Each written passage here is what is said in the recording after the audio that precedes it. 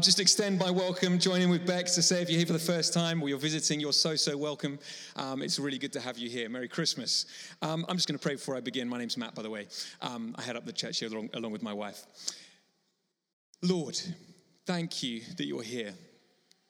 I want to ask, Lord, that the words that I'm about to speak would point to you. We know that in Jesus is found life, light, and hope. So come, Holy Spirit, and speak to us now. Amen. 2 questions. What's Christmas and what does it mean? Let's go. Number 1, what's Christmas?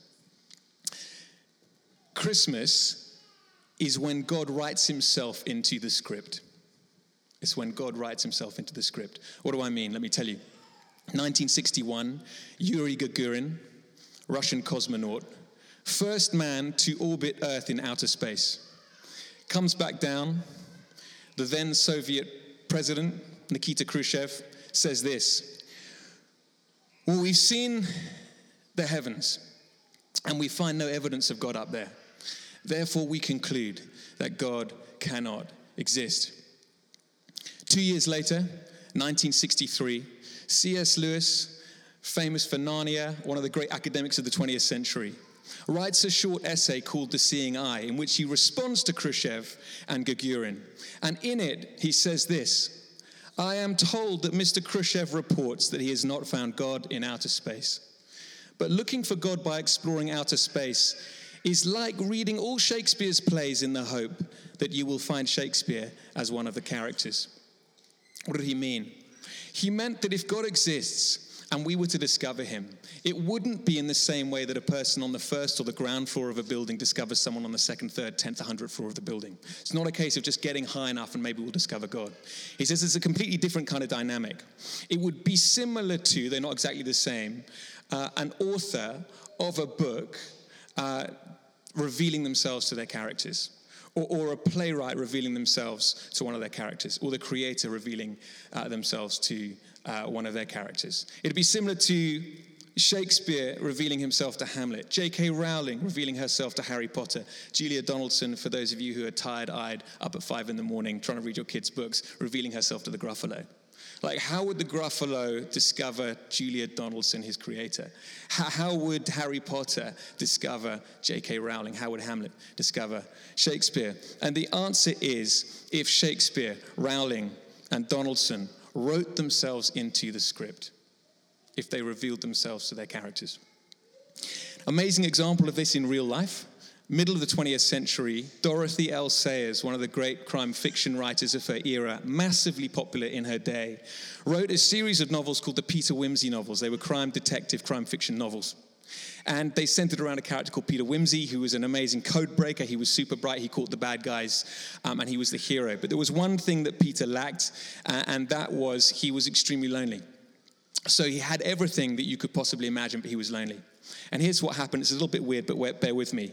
Dorothy L. Sayers, the real person, the author, fell in love with her character, Peter Wimsey, and decided that she was going to rescue him by writing herself into the script. So halfway through the series, a new character appears called Harriet Vane. Many people have observed Harriet Vane shares many of the characteristics as Dorothy Sayers, her creator. For example, she's one of the first women to graduate from Oxford, which was true of Dorothy Sayers. Harriet and Peter meet. They fall in love, they hop on the good foot, do the bad thing, get married, and live happily ever after. What happened there? Dorothy fell in love with her character and decided to rescue him by writing herself into the script. And I would say, what's Christmas? That's Christmas. At Christmas, God the Creator looks down upon his creation, and he sees a world that he adores, he loves, made in love, for love, through love. But it's also a world gone wrong, broken, messy, dark. And he decides to do something about it by literally writing himself into the script in the person of his Son, the Lord Jesus Christ. It's infinity made finite. It's the invisible God making himself known. It's what one writer said: no one has ever seen God, but Jesus has made him known. It's amazing. So what's Christmas? Christmas is God writing himself into the script. But the second question I have for you this evening is, what does it mean? What does it even mean? And the answer is tidings of comfort and joy. Tidings of comfort and joy. Now, you might be forgiven for thinking Christmas is an escapist, nostalgic, sentimental conspiracy theory designed by John Lewis, Richard Curtis, Mariah Carey, Coldplay, Rod Stewart. Like, that's an amazing thing to get a number one at his age, isn't it? I would say let's give him a round of applause, but that would be too much. Robbie Williams and Tyson Fury, phenomenal, number one there. But you could say that Christmas is a sort of schmaltzy, nostalgic, sentimental conspiracy designed to lull you into a false sense of security and burn a hole in your wallet. That's what Christmas is. It's schmaltz. But don't get me wrong, I like this Western consumer schmaltz as much as anyone. I love the Oxford Street lights. I love the Trafalgar Square tree, even though it's missing a few pine needles and branches this year. And we definitely are really grateful to Norway for sending it through, as they have done every year since the Second World War. I don't know if any of you know that story, but it's looking a bit threadbare this year. It doesn't matter, let's not dwell on that. I love Christmas cracker jokes. Here's one for you. What's a dog's favorite carol? Bark the herald angels sing. If you don't like that, also Silent Bite, but we can get those. And what's also good about schmaltzy Christmas is if you're really lucky and you've been good for goodness sake, Santa might squeeze his belly full of jelly down the chimney on Christmas Eve to bring a footballer's autobiography you might never read, a pair of socks, a Terry's chocolate orange, and a Satsuma. I love schmaltzy Christmas, but here's the thing. The message of Christmas is tidings of comfort and joy, and you don't get tidings of comfort and joy through schmaltz. You get that through the real Christmas. What is the real Christmas? The real Christmas is God entering into the world in all of its beauty and all of its mess. Here's a quote from a film some of you might know. It's called The Princess Bride. And a character played by William Golding says this: "Life is pain, Highness. Anyone who tells you otherwise is trying to sell you something." Life is pain. Anyone telling you otherwise is trying to sell you something. And here's the thing I just want to say tonight. Christianity isn't selling anything. It's utterly realistic about the dark, but it's utterly joyful about the victory of the light. What do I mean by that? 2,700 years ago, a man called Isaiah lived at an unbelievably difficult time. He served 4 kings, all of them corrupt, all of them brutal, all of them tyrannical. He also served those kings at a time when threats from surrounding nations were intense. And he wrote these words that we heard earlier tonight: "The people that walked in darkness have seen a great light. On those who lived in a land as dark as death, a light has dawned." You can find it in the Old Testament, Isaiah 9. Here's the thing.